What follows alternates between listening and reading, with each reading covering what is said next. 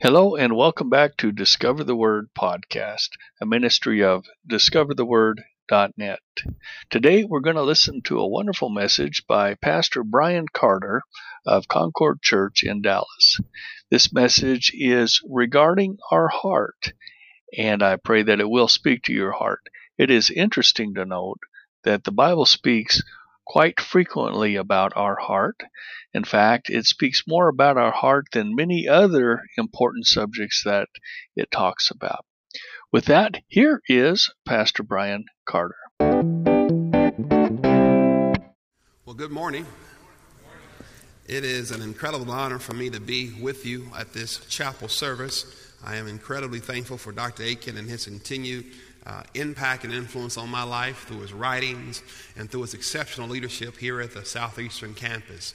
I admire this university for so many reasons: your commitment to the scriptures, commitment to scholarship, and then the wonderful mission work that takes place here and church planners that are produced from the seminary. So I commend you on this great legacy. To the faculty and staff and the students, thank you again for this opportunity.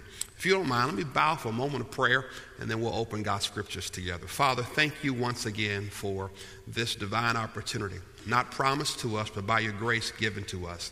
And so, oh God, would you just order our steps, guide our minds, that we may hear from you. Give me the direction you need, Lord, to follow after you. In Jesus' name we do pray, amen. Amen. Amen. Seminary and college can be an experience for each and every one of us. We all have our own individual experiences. For some, it's smooth sailing. Everything goes exactly like you planned it. For others, it can be a very chaotic season and time in life, where things seem to be pulling on you from every different direction. For me, my seminary and college experience was the latter. It was a very chaotic season.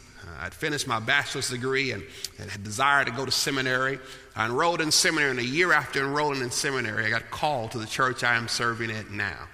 And while in seminary, I was trying to manage all these different things. I had 2 young children and was newly married, pastoring a church. All these different things were pulling on me as I'm trying to complete my coursework, trying to study for tests, trying to lead at my church, trying to keep my wife and kids happy. It was a crazy, chaotic season. I was so incredibly busy. And perhaps you can relate to this whole reality of being busy, being captivated, being pulled in so many different directions. As it would happen, it would not only impact me and my seminary experience, but then when I would finally get out of seminary, this busyness, this hecticness, this pace of life continued to follow me. Continued to follow me for so long until eventually I began to realize something was missing. I began to run and do activity, but something was missing.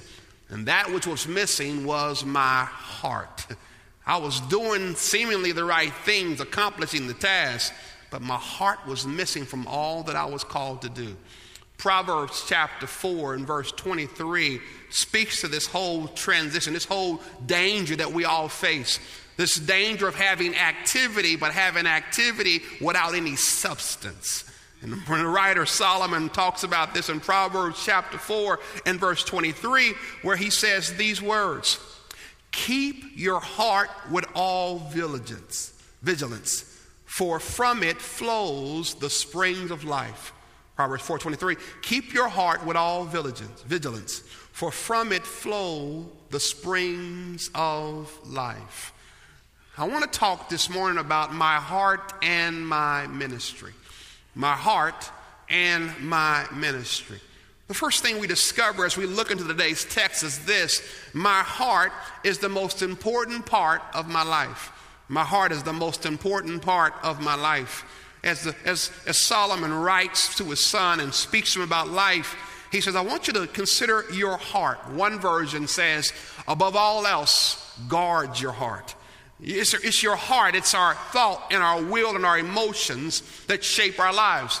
Dallas Willard said it this way. He says, the heart is the executive center of human life. It's the heart where all of our decisions are made. Gary Smalley says the heart is the vital center of the real you. Oswald Sanders says that the heart is essentially who you are. A lot of people, we don't give much value to the heart of our emotions. We sometimes can give so much value to our intellectual capacity. But here the proverb says to us that our hearts are the most important part of our worlds. Far too often when we consider our hearts, we can become so busy with activity like a Martha, that we forget like a Mary that God wants to speak to you in your heart. The scriptures on 926 occasions talks about the heart. The whole ideal of scripture raises up this theme that the heart is the most important part of your life. The Bible addresses the heart more than it does any other topic. Belief or obedience or money or works or service or even worship. It talks about the value of your heart. Deuteronomy 6:5 says, love the Lord your God with all your heart, with all your soul, with all your strength. Jesus says in Luke 12:34, where your treasure is, there will your heart be also. And Proverbs 21:2 says, all a man's ways seem right to him, but the Lord weighs the heart. And Psalm 119:11 says, I have hidden your word in my heart, that I might not sin against you. I know as you listen to me, telling you that your heart is the most important sounds strange. One writer said, telling you your heart is most important is like telling you to breathe. Like remember to breathe. Some things ought to become automatic, but too often our hearts have been hurt by so many different things. And our hearts have become so crowded with so many different issues that we forget how fundamental our hearts are. Consider, why do relationships fail? They don't fail because you have the facts about the person. They fail because our hearts are disconnected. When a man or a woman gives way to sexual sin, it's not they didn't know the facts about it, that their heart was pulled in the wrong direction. Consider why people are unhappy at work. It's because their heart is not in it. Or why do children and parents or siblings have issues? It's because their hearts are disconnected. Or consider why some engage in self-destructive habits. It's because they have heart issues. From a biblical perspective, there is no doubt that your heart is the most important part of your life. But not only that, my heart is the place where I connect with God and others. As he speaks and tells him to guard his heart, he's telling him that your heart is valuable.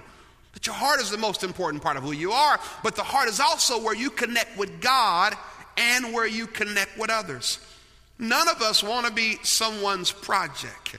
We want to be loved. We want to be valued. We don't want to be checked off someone's list. We want to be respected. We want to be honored. We want to be valued. We want to be cherished. And neither does God. God doesn't want us to check him off our list. I've done my God time today. I've completed my work for God today. God ought to be honored by what I did for him. But no, over and over in Scripture, God turns his nose with activity for him without having a heart for him. He says, I want your heart because the heart is where you connect with me. Jeremiah 29:13 says, you will find me when you seek me with all of your heart. God is interested in our hearts. God's utmost concern is the state of your heart. More than your obedience, more than your religious acts, more than your leadership ability, more than your degrees, more than your intellectual capacity, more than your gifts. God is concerned about the state of your heart.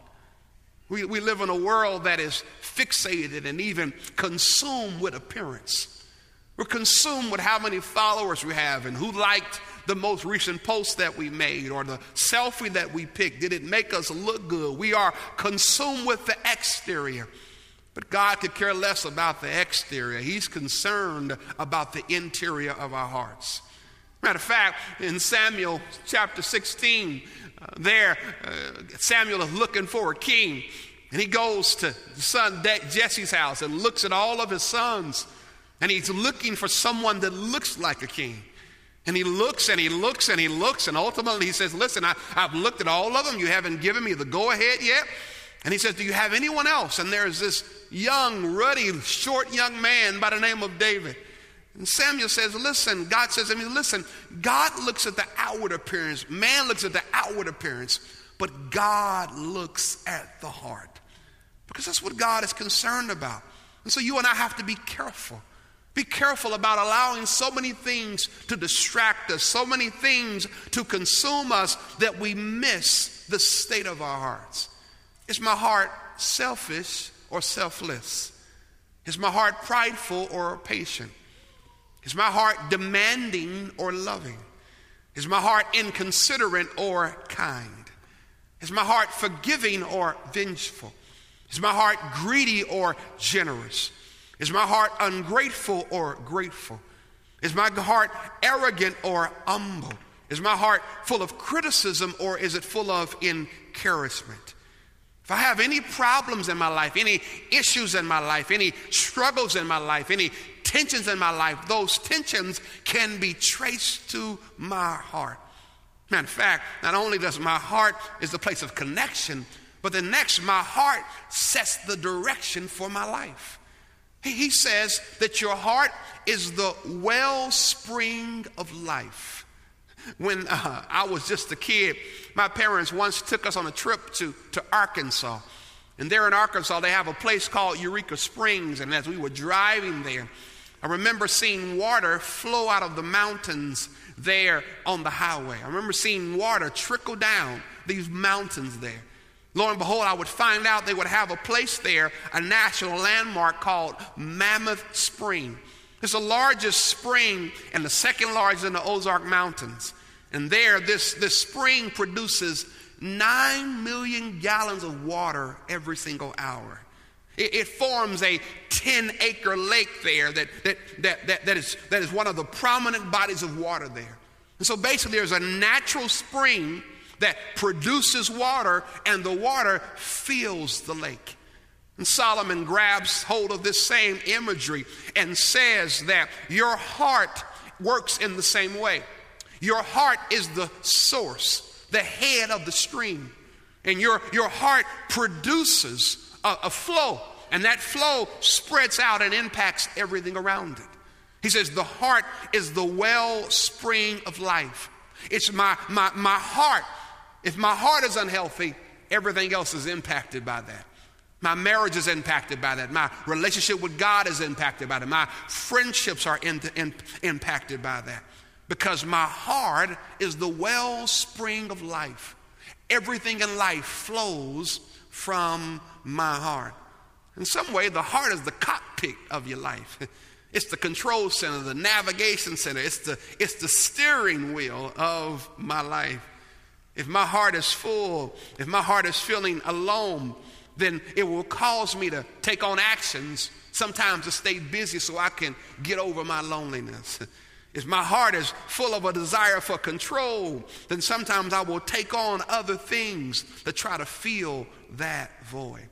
John Eldridge, in his book, Waking the Dead, The Glory of a Heart Fully Alive, says the enemy knows how vital the heart is, even if we do not. And all of his forces are fixed upon its destruction. For if he can disable or deaden your heart, then he has effectively foiled the plan of God, which was to create a world where love reigns.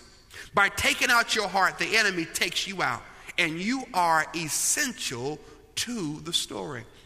It is this high value on the heart.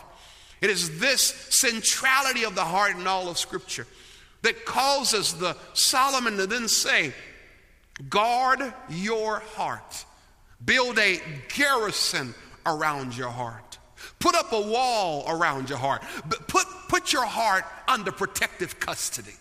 Because your heart is so valuable to God. Because your heart is the place of connection. Because your heart controls everything around it. And so I just want to offer 3 ways to guard your heart. 3 ways to guard your heart in our final time together. 3 things. Here it is. Guard your heart from insecurity.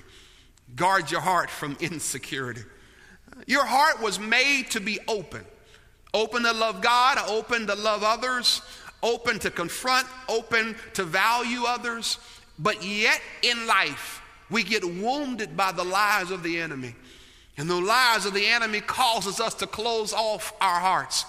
And those messages of rejection and abandonment and inadequacy or unloved and unworthy cause us to allow our hearts to be filled with the wrong thing. And we then can consume ourselves and find all of our value in the grades we make or the accomplishments we make or the status that we have. And so our hearts become consumed by the lies of the enemy in this world fixated on the outside. If we're not careful, our hearts become consumed with jealousy, even envy, even competition, even with this desire to prove ourselves and to validate ourselves. But you got to guard your heart against the lies of the enemy and instead fill your heart with the truth of God, that you have nothing to prove to anyone else, but that you are fearfully and wonderfully made, that you are created in the image of God, that you are a chosen people and a royal priesthood and a holy nation and a people belonging to God, that you are God's child, that you have been adopted and sanctified, and that you have been forgiven, that you have been set free, that you are victorious in Him. So when the enemy wants to whisper to you about your past or about your struggles or about your weaknesses or about your issues, you remind yourself of what God has already written on your heart from the foundation of time, that you are His child and that He has a purpose and a plan and a work that He has called you to. Guard your heart from insecurity, because insecurity will make you spend your life trying to impress people that will never be satisfied. But instead, finding your security in your identity in Christ that gives you an inner strength no matter what you go through in life. That's really what your devotional time is really all about. Your devotional time is a daily time, not to check off because you had to do it for class, but your devotional time is a time when you realign with God to help your heart to connect with His heart, and to hear from Him and to get connected with Him in a real and meaningful way. Guard your heart from insecurity. But not just that, guard your heart from bitterness, from bitterness. You know, conflict is a part of life. We may not like to admit it at times, but conflict shows up when we least expect it. It shows up in our families, shows up in our friendships, shows up in our dating relationships. And when conflict happens, one of the things that makes believers distinct from anyone else is how we deal with conflict. Someone says you got three choices with conflict. You can bury it and pretend it's not there. You can return it and seek revenge, or you can grieve it and forgive it. You and I know that the way that God has called us is to be, like Matthew says, to be peacemakers. And yet, if we're not careful, if we are not making peace with others, if we're not about this work, if we're not careful, our hearts can be consumed with bitterness and unforgiveness. I don't know about you, but I've often discovered in my life that unforgiveness is one of the hardest things for me to do. Sometimes when I'm hurt, sometimes it's hard for me to get over things that have been done to me and that have hurt my feelings or hurt those that I love or hurt people even in my church. But over time, I've learned more and more that God's way is always the right way. That this work of unforgiveness, that when I hold on to stuff in my heart, when I harbor resentment, when I harbor pain, the Bible says that God doesn't even hear my prayers. Because God says, I want your heart to be in the right place. I want your heart filled with this revenge or content. But instead, I want your heart to release people to me, just like I have released you. Guard your heart from bitterness. Here's the final one. You got to guard your heart from pride. Guard your heart from pride. C.J. Mahaney says it this way. He says, pride is when a sinful human being aspires to the status and position of God and refuses to acknowledge their dependence upon Him. And pride is something that we all struggle with. It was the first sin, and it's a sin that continues to follow us each and every day. It's almost like spiritual plagiarism. It's where you put your name on God's papers. It's where we sometimes take credit for those things that we know truly belongs to God. Pride is that issue, that struggle that invades our heart, that makes us think we know better than anyone else, that makes us think our way is the best way, that makes us, if not careful, create idols out of our own selves. It's that thing that sneaks up on us when we least expect it. And if you're here today and you're saying, well, pride is not an issue for me, you just admitted that pride was an issue for you. Pride follows us all, calls all of our names, and comes after us when we least expect it. And he says, guard your heart from pride. God would so speak up this issue that he would say that he would oppose the proud, but he would give grace to the humble. This is a picture that I have to guard my heart. I got to say, Lord, give me a healthy view of myself. God, keep me aware of my own depravity. Paul, when he writes and says that I am the chief sinner, it's a picture of Paul's heart being turned and open to God, because your maturity in Christ is often determined by your sensitivity to your own sin. Lord, give me a healthy view of myself. Lord, also give me a high view of you. When I keep a high view of God, it helps eliminate this whole matter of pride that continues to follow after me. He says to them, he says, I want you to guard your heart. Keep your heart with all diligence, for from it will flow the springs of life. John Ortberg, in his book, Soul Keeping, tells a story of a busy time in his life when ministry was pressing him in on every side. He was being consumed by the work, both of the church and the work at home. And he was trying to manage everything that was going on, trying to keep his head above water, trying to manage the deadlines and the difficulties of both his own and others. And John Ortberg says in the midst of that struggle, he would call up Dallas Willard. And as he would call him up, he called him up and told him about what was going on. He said, listen, I just can't seem to dig out of this. My church doesn't seem to be growing. People don't seem to be making progress. He would then say these words to him that John Ortberg said will forever impact his life. He said, what I want you to do is to ruthlessly eliminate hurry from your life. He wrote it down. He kept going. He said, tell me what I need to do. Tell me what I need to do. Tell me what I need to do. He said, I need you to ruthlessly eliminate hurry from your life. Essentially, what he was telling John was that this, John, in the midst of all that you have going on, make the priority your heart. And sometimes your heart cannot get God's full attention until you find that still, quiet place. A place where you've turned your phone off, a place where you said right now and turn the TV off, and a place where you can focus your heart on God and let God talk to your heart, remind you of who you are, remind you of the plan, remind you of the work he's called you to do. And in that, there is something special about that place. Let's pray. Heavenly Father, we come to you today, and we simply thank you for the challenge of your word and the challenge of your scriptures. We thank you, Lord, that you have called us to something that is much greater than us, much bigger than us. And Father, we are grateful for that. But dear Lord, we ask that while we pursue with passion our degrees and our work and our ministry and our callings, we pray, oh God, that you will not allow us to be so busy with activity that we miss the heart behind why we do what we do. We miss the heart behind our relationship with you and our relationship with others.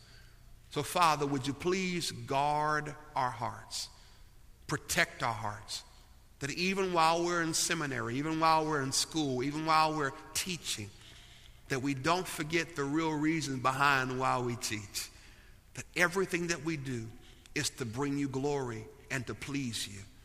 Order our steps and guide us in every way. We thank you, Lord. In Jesus' name, amen.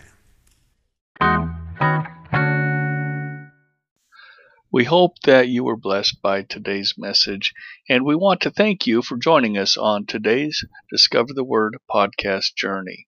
If you do like this podcast, we would also appreciate you going to iTunes and maybe sharing a review. It does help the ministry and helps others know a little more about us. We'd also invite you to join us at our website at discovertheword.net, where you will find hundreds of free Bible study resources available to you. With that, have a wonderful day, and may God bless you.